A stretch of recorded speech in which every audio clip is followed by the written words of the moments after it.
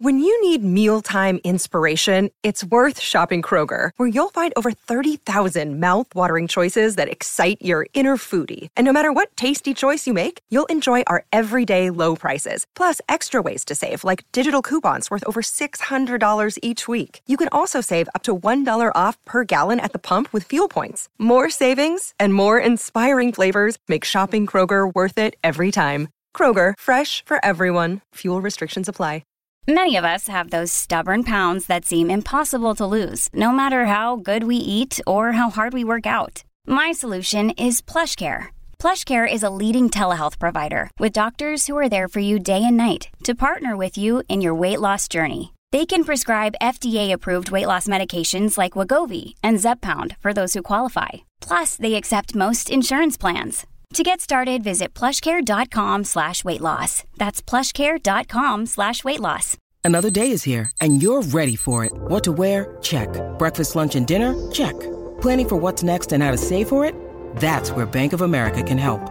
For your financial to-dos, Bank of America has experts ready to help get you closer to your goals. Get started at one of our local financial centers or 24/7 in our mobile banking app. Find a location near you at bankofamerica.com/talktous. What would you like the power to do? Mobile banking requires downloading the app and is only available for select devices. Message and data rates may apply. Bank of America N.A., member FDIC.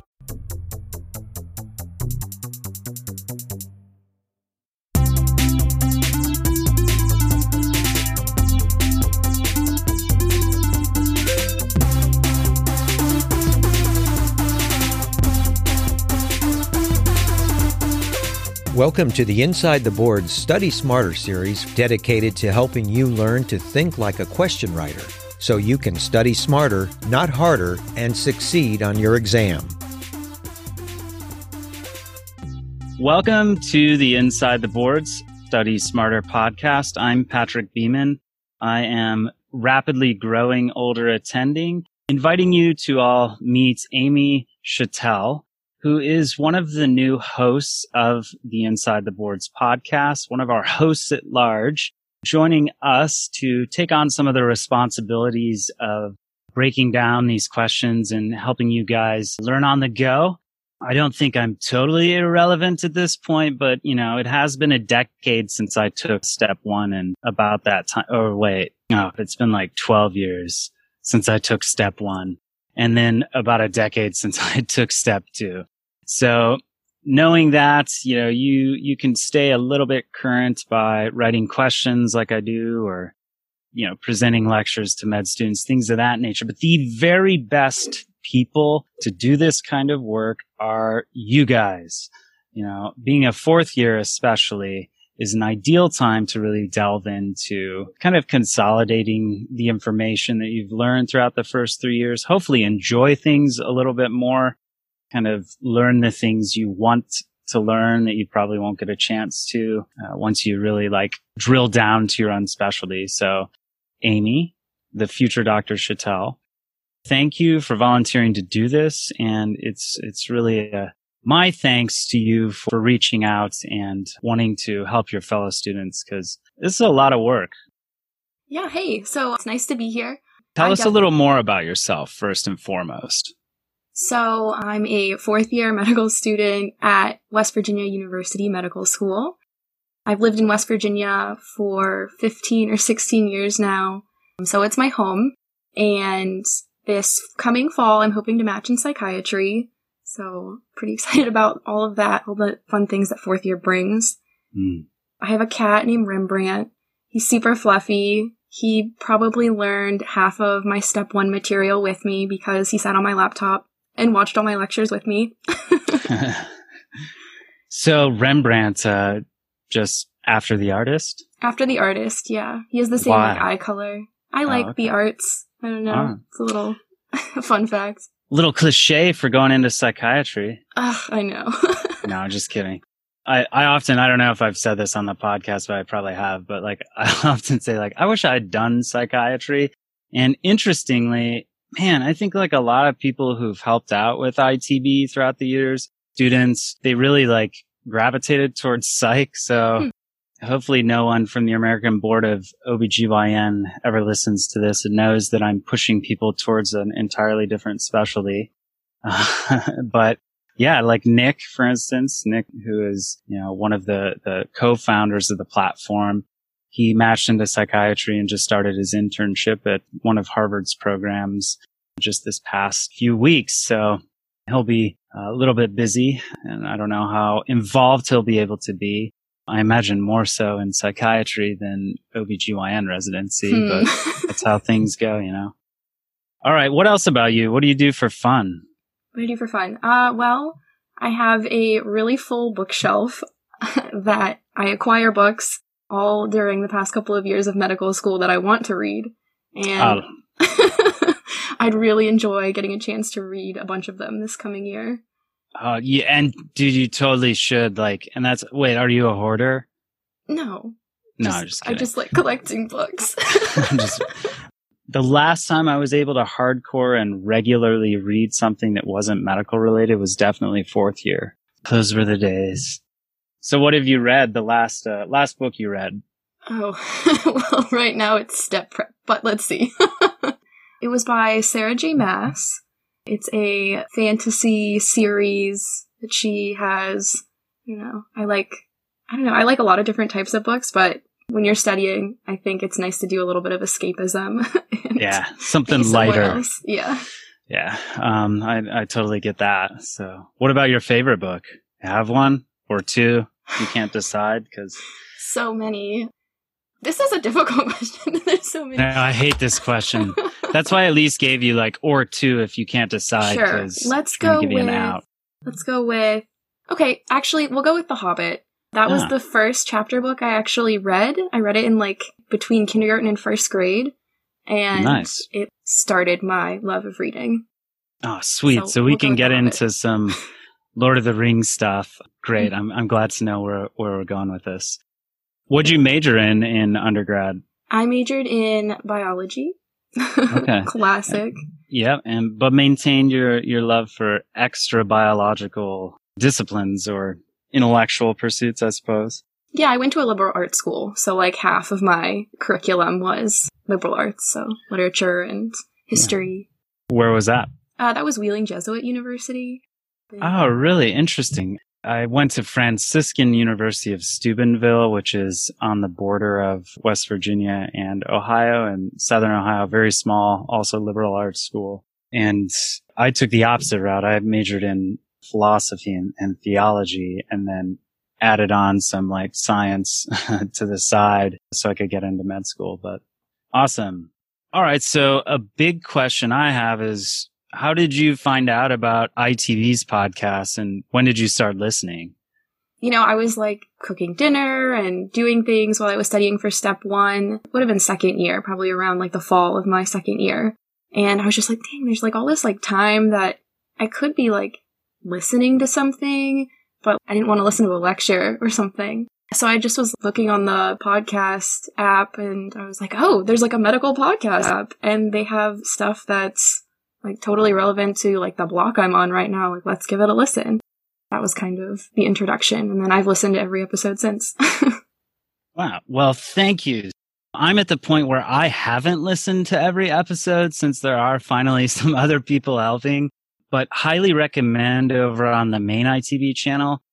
Dr. O'Connell, the author of USMLE Step 2 Secrets and Crush Step 1, he did an interview with Dr. Raj Dasgupta, also known as Dr. Raj, on sleep. And sleep medicine is one of those things that I think a lot of us just have really no idea about, which is kind of weird because it touches on probably every single specialty in medicine and all areas of health. And I would say a lot of us don't even understand it, but highly recommended over there. So I did listen to that one. But thank you for being a more dedicated fan than I myself am. And again, thank you for being willing to help out here. So your idea is to continue our Study Smarter series for the clerkships, correct? Yes. And I think that is totally awesome. And previously we'd done some stuff on surgery, and we did a mini series on psychiatry and a mini series on internal medicine. And it looks like the next step for you is to do some stuff on peds. So, all right. If you have nothing else, I'd say let's dive into the first episode of our Pediatrics Study Smarter series, all about PEDS for the USMLE Step 2 or clerkship shelf exams, correct? Yes. Let's get into it. All right. So I guess in this role, if you want, I can play the role of the medical student or the learner. All right, you kick it off. All right, so I'm going to take this question, and I'm actually going to start with the question at the end so that you know where we're going. Which of the following is the most likely treatment for this neonate's condition? A mother brings her 4-day-old male neonate to the office with complaints of bilateral eye discharge and swelling, which started 2 days back. She gave birth to her child via spontaneous vaginal delivery at home. She did not have any prenatal checkups. On examination, bilateral purulent discharge, along with eyelid edema, is present. The gram staining of the discharge shows intracellular diplococci. Which of the following is the most likely treatment for this neonate's condition? A. Observation only. B. Azithromycin. C. Topical vidarabine. Or D. Cefotaxime. So before you answer, think about what do you think this baby has been exposed to? Sure. I mean, if I were approaching this question, the things that I would kind of highlight, I believe, as I went through the vignette would be, number one, it's PEDS. So I know that, the different stages of development matter because a 4-day-old neonate's going to be subject to a lot different or many different kind of disease states than a 4-year-old and certainly more than a 14-year-old kid. Because like you had told me, and you hear it a lot, kids are not just little adults, right? So, you have this mother, 4-day-old neonate. What's the chief complaint? Bilateral eye discharge. And what are the other relevant points? She had no prenatal care. Says she didn't have any prenatal checkups. And on exam, there's bilateral purulent discharge. So we know something weird's going on. And I would say one thing that really stands out and is emphasized in 2 different ways in this vignette is the sentence, she gave birth to her child via spontaneous vaginal delivery at home. So that adding at home, I'm sure is important, knowing what I know about what we do with babies in the hospital. And then the other way this is kind of driven home is she did not have any prenatal care. So no prenatal care is a risk factor for a slew of different, of course, obstetric conditions, but also pediatric ones as well. And then vaguely, I remember a gram stain showing intracellular diplococci that just has always reflexively made me think the gonococcus. Since the question is kind of second order, like you're going to have the diagnosis here prior to being able to decide on the treatment, which is not always the case in medicine, but often is. I'm thinking this baby has a gonococcal eye infection, and that sounds relatively serious. So I'm going to rule out A, observation only in that first answer choice. Now, the next one is azithromycin. So I know that there's increasing gonococcal resistance to cephalosporins and also fluoroquinolones. And in large part for that reason, the recommendations for cervicitis from gonorrhea are to combine a ceftriaxone with azithromycin now. So knowing that, I'm going to hold on to azithromycin and not quite rule it out yet. Although as a monotherapy, it's not going to work, but still, I'm going to reserve judgment for the moment. Topical vidarabine. I'll be honest, I don't really know or remember what that is.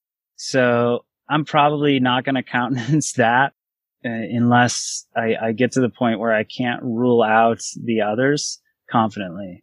So the other one is cefotaxime. That's a cephalosporin and it's a lot like ceftriaxone.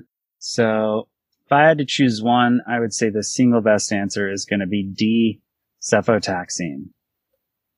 Yep, and you'd be right. Although yes. Although it's good to know that an answer choice that's updated, or they might say something like, oh, it's a resistant area, and you'd have to think, oh, I have to combine treatments. Yeah, so Is that the case then with eye infections, neonatal conjunctivitis like this patient has? Are they treating it with both the cephalosporin and azithromycin, or do you know if that just applies to like cervical infections or OBGYN stuff? So as far as like all the practice questions that I did prior to like forming these questions, there was typically only one answer. So they didn't combine them. Yeah. But I imagine if they were to have a second order question like this and they wanted you to combine them, they'd probably have to put a sentence in where they're like, this is a highly resistant area to monotherapy. Sure. Something like that. And I suppose too, as the licensing exams it's the single best answer. So even with those other things being listed, if the only option you had was the cephalosporin, I'd still go with that one over azithromycin, just because I know azithromycin monotherapy is not a treatment for gonococcal infections. This episode is brought to you by Shopify. Whether you're selling a little or a lot, Shopify helps you do your thing, however you cha-ching. From the launch your online shop stage, all the way to the we just hit 1 million orders stage. No matter what stage you're in, Shopify's there to help you grow. Sign up for a $1 per month trial period at shopify.com/special offer, all lowercase. That's shopify.com/special offer. All right. So I know that you pointed out that timelines are really important, especially in the first couple of days of life for these kind of infectious processes. And it's no different for conjunctivitis. So what's the most likely conjunctivitis you're going to see in the first 24 hours of life? I thought that one was chlamydia. So the first 24 hours is actually due to like chemicals. Oh, right. That's right. Yeah. And then as you saw in this question stem, so from like 2 to like 5 days, it's going to be gonorrhea. Mm-hmm. And later on, we're going to get to another bug that it presents a little further out. Chlamydia? Yeah. Don't ruin the answer. No, I'm sorry. All right. Gosh, that sounds like one of those things that could be really relevant on a shelf exam, like knowing the timing of presentation. I'll have to think about that, though. I can't think of like a mnemonic. Well, I mean, an infectious process is going to take time. Okay. So I think that makes sense that the chemicals would be the issue first. Because, if you drop acid on yourself, you're going to have a chemical burn pretty quickly. But if you're exposed to an infection, it's going to take a few days to present. Hey, man, there you go. Thinking clinically. Awesome. You're going to be a better doctor than I am currently. So what chemicals are going to cause this in the first 24 hours of life? That's a really good question. Haha. I don't know the answer. It's like what I do with med students sometimes. Like I'll ask a question, they'll be like, "Wow, I don't know." I'm like, "No, I don't either. I'm really just asking, like, do you know?" Just random things I wonder myself. I'm like, you guys should know this more than me. But okay, so I imagine it's because at birth we give treatments to prevent gonococcal eye infection and chlamydial eye infections, right? Yes. And those are topical what? They're like topical ointments. So in the eyes. And so in theory, someone could have a reaction to the carrier. So one thing to note, even if a mother has been given an antibiotic to treat their gonococcal infection, the infant can still get this infection. So it's good to prophylax against it when they're born. And so that's why when neonates are first introduced into the world, erythromycin antibiotic ointment is put on their little eyes. Okay. And that prevents gonorrhea? Yes. Okay. Oh, you know what? I think that then the chemical conjunctivitis is probably caused by just the ointments themselves, because silver nitrate I know is used. I don't even know, don't quote me on this. I don't know if it still is, but that was used to prevent gonococcal infections topically in newborns' eyeballs. And now they just use erythromycin. Yeah. And then one last point from the question. I know one of the answer choices was topical vidarabine. Yeah. And that's the treatment of choice for herpetic conjunctivitis. Okay, that makes sense. And so you're not really going to see that in like hospitals today, at least in America, because if a woman has herpes outbreak, it's an indication for a C-section. Yeah. And now that I think about it too, we don't apply anything to the infant's eyes for chlamydia at birth. That's right. Yeah, that's the whole reason we check everyone in pregnancy for GC and chlamydia, because the best way to, prevent eye disease from chlamydial infection at birth is for mom not to have chlamydia. Exactly. So there's probably some good points to remember. The timing, you said first 24 hours, chemical irritation, conjunctivitis, 2 to 5 days. Is that what you said? 4 days, 5 days? Yeah, 2 to 5 days. 2 to 5 days. So first few days of life is gonorrhea. And then thereafter, in the neonatal period, chlamydial conjunctivitis. Treat it with cefotaxime. Prevent it with topical application of erythromycin, which goes back to this question mentioning that the baby was born at home and there was no prenatal care. So the baby did not get that topical application of erythromycin to prevent gonococcal conjunctivitis. And then when it comes to chlamydia, there is nothing we give at birth. We just try to treat it or prevent it in the mother. Is that a good summary of all the high yield learning points there? Yeah, that was perfect. And I can be taught. See a few other things that I guess like touch into all of those learning points in future questions. All right. All right. So would you like to read this question? Oh, yes. I would be delighted to do that. All right. So first up is the interrogatory or lead-in. Based on the most likely diagnosis, which of the following manifestations is this neonate most at risk of developing? And the vignette. A 1-day-old male is transferred to the ICU after birth. He was born via spontaneous vaginal delivery to a 22-year-old Gravida 2 Para 1 at term. The mother recently emigrated from Africa and had poor prenatal care. Her past medical history is negative. The baby's APGAR scores were 7 and 8 at 1 and 5 minutes. Baby's birth weight was 2,310 grams, 2310. In the delivery room, the baby was found to have respiratory distress, requiring supplemental oxygen. Physical exam, notable for a tiny baby, small infant with an erythematous maculopapular rash on his trunk, face, abdomen, and extremities. Oh man, that's like all over. A 3 to 6 systolic murmurs heard at the left sternal border. An abdominal examination is notable for hepatosplenomegaly. Red reflexes are absent bilaterally. A complete blood count is notable for thrombocytopenia. And so we return to, based on the most likely diagnosis, which of the following manifestations is this neonate most at risk of developing? Damn, this neonate's got some stuff going on. So going through the vignette, things of note. We've got a 1-day-old baby, male, vaginal delivery at term, poor prenatal care, APGAR's 7-8, birth weight is low, 2,300 grams, essentially, respiratory distress at birth, small baby on exam with diffuse maculopapular rash, and a systolic murmur at the left sternal border, hepatosplenomegaly, no red reflexes, thrombocytopenia. So this one is a torch infection. Yes. Okay.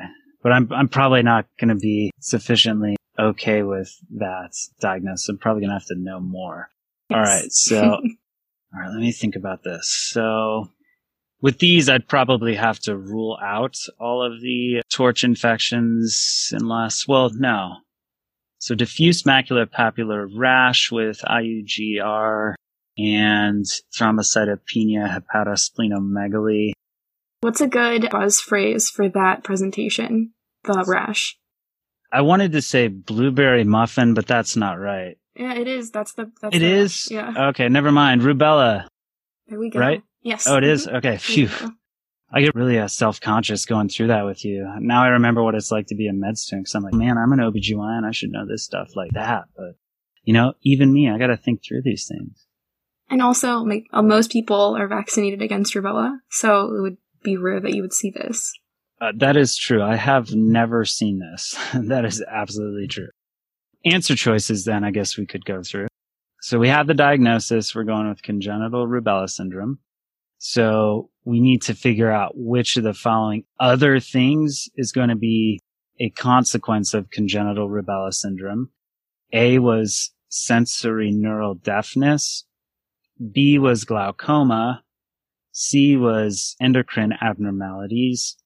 And D is progressive panencephalitis. Ooh, I remember what that is. Well, if you know what that is, why not talk through it? Okay. Progressive panencephalitis is measles. Mm-hmm. I'm just going to rule that out. I can tell you very little else about measles, except that it was essentially eradicated. Sensory neural deafness, I would definitely keep that one in there because I feel like that is with a lot of the torch infections just in general. Glaucoma is that just a throwaway answer to confuse you with cataracts? Yes. Okay, so none of the torch infections give glaucoma. That's an old person disease, essentially. Do kids get glaucoma? I don't even know. Probably. You probably can. You can. I'm just trying to think. I don't ever think I've ever remembered reading about it in the context of pediatrics. But whatever. It's also been a while since I've done pediatrics. Endocrine abnormalities. Can't think of anything in the broad category of endocrine abnormality. I would think there is some within the torch infections, but with this one, I'd go with sensory neural deafness because I know that's associated with torch infections, and I know that I have a torch infection here. And in fact, I probably would have chose this even if I couldn't get the diagnosis down to congenital rubella syndrome, because I can rule out panencephalitis simply because I know it's measles, and that is not a torch infection. Glaucoma, I would have ruled out because I just didn't remember reading about glaucoma in the context of pediatric, neonatal kind of stuff. And I don't think I saw it as part of a torch infection. You can write in if I'm totally wrong on that, podcast at insidetheboards.com. And then endocrine abnormalities, I feel like it's too broad. So I would have whittled it down to 2 and probably picked sensory neural deafness simply because I know that is associated with torch infections. And I'm just going to trust that knowledge is the sort of thing that the USMLE writers want me to have, because it is at least worth knowing things like that, even if you aren't going to see this. So does that make sense? Yeah. I mean, sometimes if you don't have, you're going to be faced with questions that maybe you've never seen before, or it's a very strange presentation. And so sometimes that's what you have to do when you're approaching questions is, okay, I know it's not this. I know it's not this. And you give yourself better odds of picking the right answer. Yeah, amen to that. All right, so you got the torch infection correct. It is rubella. And there's actually there's like a triad of symptoms you should recognize for congenital rubella syndrome. And those are cataracts, so that was in the stem, congenital heart defects with that systolic murmur, and then sensorineural defects, or deafness. I don't know if I can say this, but I know a lot of our listeners probably use Sketchy, and so they have a really good image of a baby. Yeah. With congenital rubella. I'm sure you can, because everyone's Sketchy's great. So, all right, check out Sketchy's. Or are you wanting to describe it? Sure. I think it's, so it's in the rubella sketch. It's like a yellow golden image, so the baby can have jaundice. It has a blueberry muffin rash. The eyes are blanked out, so you know that they have cataracts. They're holding their hands up to their ears, so kind of like the see no evil, speak no evil, hear no evil monkey. So you know that the baby's deaf. Yeah, there you go. Painting a picture right there, thanks to Sketchy Medical, who did not support this podcast. So this is not sponsored content. All right, what else can you teach me about rubella? Well, so let's see. Some other things that you can find with rubella, apart from the triad. The baby may have a low birth weight, thrombocytopenic purpura, so the blueberry rash, the hemolytic anemia, hepatosplenomegaly, or meningoencephalitis, Although the baby could just have the sensorineural deafness, it's kind of a variable presentation. But question writers should be pretty fair when they throw out a couple of those things so that you know where you're going. Yeah, so you can get deafness in CMV too. And that's the challenge, I think, with the torch infections is there are indicators that there is a torch infection, but it doesn't necessarily whittle it down to the unique factors of each. And a lot of them, like 1 or 2 or 3 of them, share certain features. So the triad of rubella, you said, is cataract, congenital heart defects, and deafness, sensorineural deafness. So if you can get sensorineural deafness, and you can also get like a rash like that in some of the others too. Deafness in a rash just gets you torch infection. But if you add cataracts with congenital heart defects, does that get you to rubella over CMV, which also has deafness? Yes, that's exactly what will happen. And then CMV microcalcifications, periventricular microcalcifications, is unique to that. As well as microcephaly. And microcephaly. Okay. And then there's one other torch infection that does typically have the like blueberry muffin rash. Do you know what it is? You can get it if you have cats. Oh, toxoplasmosis. Mm-hmm. Do you worry about this, having a cat? Well, I think you can have antibodies to it if you've been exposed before pregnancy, so I think I'm okay. I wonder if you can get it from watching too many online med-ed lectures.